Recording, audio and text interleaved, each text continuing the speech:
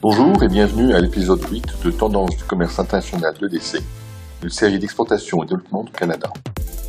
Dans l'épisode de cette semaine, nous discuterons de la transition énergétique aux États-Unis et de la façon dont elle se traduit par des occasions d'affaires pour les entreprises canadiennes. Nous verrons également comment le plan de relance américain, s'il est adopté, augmentera les investissements privés dans le secteur de l'infrastructure du pays, ce qui pourrait créer d'excellents débouchés pour les entreprises canadiennes des domaines de l'énergie, des services conseils en environnement et des technologies propres. Tous les jeudis, nous présentons les plus récents renseignements commerciaux qu'ont préparés nos experts du développement des affaires de partout dans le monde. Voici ce que nous vous proposons aujourd'hui. Nous nous renseignerons sur ce qui guide les efforts vers la décarbonisation et les transports verts au sud de la frontière. Nous examinerons l'engagement de la Maison-Blanche à passer aux énergies renouvelables et ce que cela pourrait signifier pour vous. Nous nous pencherons sur les occasions liées aux technologies de l'avenir, comme l'eau propre, l'infrastructure numérique et la fabrication. Découvrez pourquoi les États-Unis ont besoin de l'expertise, des produits et des services du Canada et obtenez les renseignements intégrés dans vos plans de développement des affaires et des marchés. Commençons par notre premier sujet. Le pacte symbolique mènera à l'écologisation des transports aux États-Unis, un avenir qui comprend des véhicules électriques, des batteries de véhicules électriques et des infrastructures de recharge. Voici le contexte. En août, le président américain Joe Biden a signé un décret appuyé par des représentants de Ford, de GM et de Stellantis, la société mère de Dodge, ainsi que par des membres du syndicat des travailleurs automobiles. Ce décret définit leur aspiration commune, selon laquelle de 40 à 50% des véhicules vendus par des constructeurs seront électriques d'ici 2030. Cette transition des voitures et camions à essence vers des véhicules électriques est un élément clé de la stratégie de la Maison-Blanche pour lutter contre les changements climatiques. Il est vrai que les transports représentent la plus grande part des émissions de gaz à effet de serre aux États-Unis. Leur objectif national, que les véhicules à zéro émission représentent la moitié du marché automobile d'ici 2030. Le décret prévoit également des normes plus strictes en matière d'émissions. L'administration Biden s'est engagée à consacrer 175 milliards de dollars à la construction et au soutien du réseau et de l'infrastructure pour les véhicules électriques, ce qui comprend la mise en place de stations de recharge dans tout le pays. Voici deux faits intéressants concernant le marché des véhicules électriques aux États-Unis. Environ 26% des ventes de véhicules électriques proviendront de nouveaux modèles offerts sur le marché américain en 2021. Les ventes de véhicules électriques aux États-Unis ont augmenté de 70% depuis 2020. En regardant les autres pays, nous savons que ce secteur est en plein essor. L'Europe et la Chine ont ouvert la voie sur les marchés des véhicules électriques en investissant des milliards dans la conception de véhicules électriques et en augmentant les capacités de fabrication. Plus près de nous, la croissance du marché des véhicules électriques aux États-Unis se traduit par des débouchés pour les entreprises canadiennes qui peuvent fournir des batteries ainsi que des bornes et des infrastructures de recharge. À l'heure actuelle, environ 80% d'exportations canadiennes de produits automobiles sont déjà destinées aux États-Unis, de sorte qu'il existe de nombreuses occasions pour les entreprises canadiennes du secteur de l'automobile qui cherchent à prendre de l'expansion sur le marché des véhicules électriques. Ce nouvel accord augmentera également la demande de la part des consommateurs et des fabricants aux États-Unis. Les fournisseurs canadiens sont donc bien placés pour tirer profit des relations et des chaînes d'approvisionnement existantes. C'est le moment idéal pour commencer à regarder vers l'avenir et à mettre en valeur votre expertise et vos capacités en matière de véhicules électriques.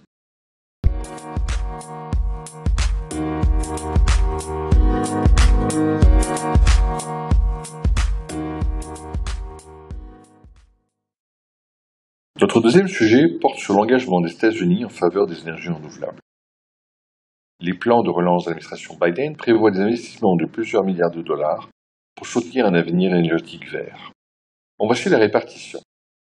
15 milliards de dollars pour les énergies renouvelables, c'est-à-dire l'hydrogène, le nucléaire de pointe, l'éolien, les biocarburants et les bioproduits. 35 milliards de dollars dans le stockage de l'énergie, y compris la production propre et la modernisation de captage du carbone. 100 milliards de dollars pour la modification du réseau électrique, comme les lignes à haute tension, afin de s'adapter aux énergies propres et aux réseaux de véhicules électriques.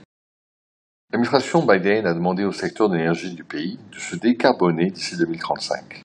Elle souhaite également que le secteur construise les infrastructures nécessaires pour transporter et stocker cette augmentation prévue des énergies renouvelables.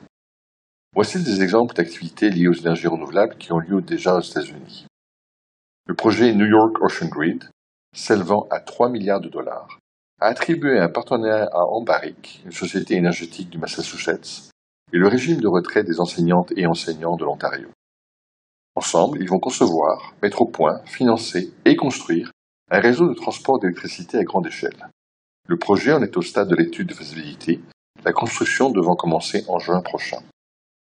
La loi de 2020, sur l'énergie propre de la Virginie, a mis les conditions en place pour assurer un avenir vert à cet État. Elle comprend de nouvelles mesures visant à promouvoir l'efficacité énergétique et assure que la production d'électricité proviendra à 100% de ressources renouvelables d'ici 2050. De nombreux États américains qui n'ont pas encore mis en place des mesures écologiques commencent à s'intéresser aux modèles qui ont fait leurs preuves en matière d'énergie renouvelable dans des États voisins tels que le Colorado et le Nouveau-Mexique.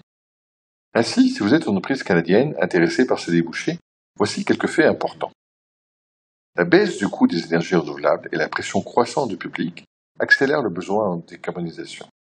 Cela a complètement changé le secteur des énergies renouvelables et créé des occasions d'affaires. Parallèlement, le coût de la mobilisation des capitaux pour les projets pétroliers et gaziers est monté en flèche, alors que ce coût demeure faible pour les énergies renouvelables. Les investisseurs ont déjà commencé à se retirer des secteurs à forte intensité de carbone, dans le but d'atteindre l'objectif en matière de réduction des émissions. Les grands acteurs du secteur des énergies non renouvelables, le pétrole par exemple, prêtent également attention à l'évolution du marché. Ils consacrent désormais un budget beaucoup plus important aux énergies renouvelables et commencent à considérer les investissements dans les énergies non renouvelables comme une stratégie de croissance plutôt que comme un simple coût d'exploitation.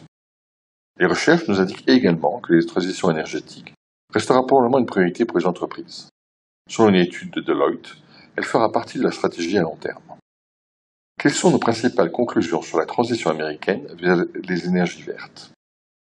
Cette initiative offre des possibilités aux exploitateurs canadiens qui fournissent des composants et des services dans le secteur des énergies renouvelables, y compris en recherche et en développement, ainsi que l'expertise en ingénierie. Le savoir-faire canadien en matière d'énergie solaire, éolienne, géothermique et de biomasse, ainsi que de technologies de piles à combustible est très recherché. Cherchez donc les occasions d'affaires et faites-vous connaître. Le plan de relance américain offrira de nombreux débouchés aux entreprises canadiennes au cours des prochaines années.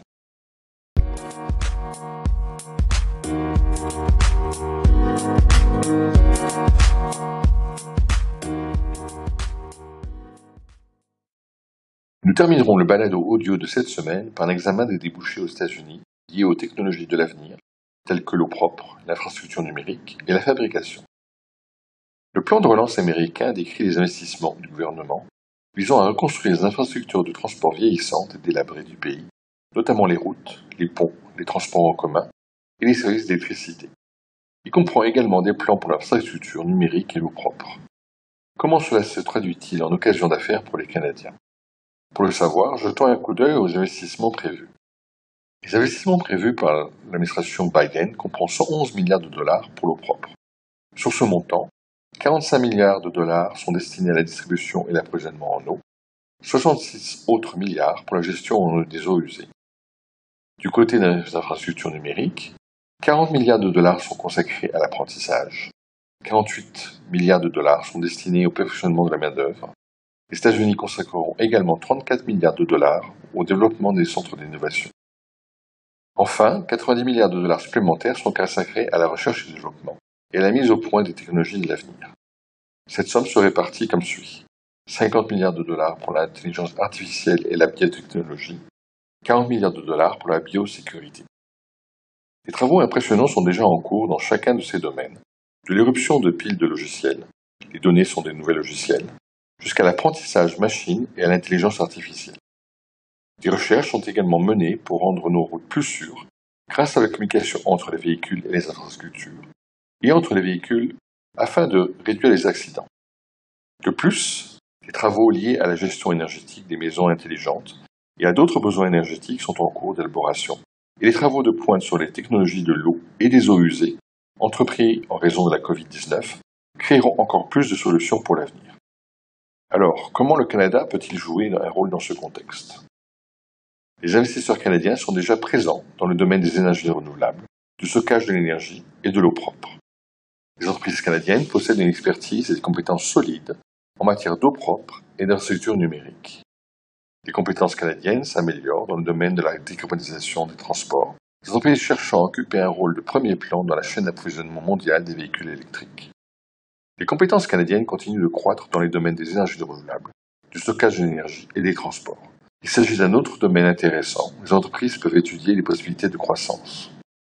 Ce qui soulève une dernière question. Que pouvons-nous attendre des technologies de l'avenir? Il y aura d'importants débouchés pour les entreprises canadiennes, car les entreprises américaines se tournent vers leurs partenaires commerciaux pour trouver de l'expertise et des fabricants qui leur permettront d'alimenter leur chaîne d'approvisionnement. Petites entreprises et les entreprises en démarrage pourraient connaître une croissance rapide. Les entreprises canadiennes de ces secteurs pourraient voir des investissements importants et de nouveaux projets se dessiner. Il est important de prendre le pouls de votre entreprise pour vous assurer qu'elle est prête à commencer à exporter et qu'elle est en bonne posture de le faire. EDC est bien informé et bien placé pour offrir un soutien aux entreprises canadiennes sur le marché américain. Communiquez avec nous. Alors que cet épisode de l'émission Tendance du commerce national d'EDC tire à sa fin, examinons nos principales conclusions de la semaine. La transition vers les véhicules électriques est un élément clé de la stratégie de la Maison-Blanche pour lutter contre les changements climatiques. Pour les entreprises canadiennes, la croissance du marché des véhicules électriques aux États-Unis se traduit par des occasions de vendre des composants clés, des produits manufacturés ou des solutions pour les batteries de véhicules électriques, les bornes de recharge et l'infrastructure de recharge. Le plan de relance de l'administration Biden prévoit des investissements de plusieurs milliards de dollars dans les énergies renouvelables, la modification du réseau électrique et le stockage de l'énergie. Cela augmentera les activités dans tous les domaines, de l'hydrogène à l'éolien, en passant par le biocarburant, la capture de carbone et la production propre. Le plan de relance permettra également de reconstruire l'infrastructure des transports des États-Unis, de développer l'infrastructure numérique du pays et de mettre en œuvre des initiatives en matière d'eau propre. C'est le moment idéal pour les entreprises canadiennes de faire valoir leurs atouts. Vous êtes prêts à vous lancer? Vous trouverez de l'information pour appuyer les projets de votre entreprise à l'étranger sur edc.ca.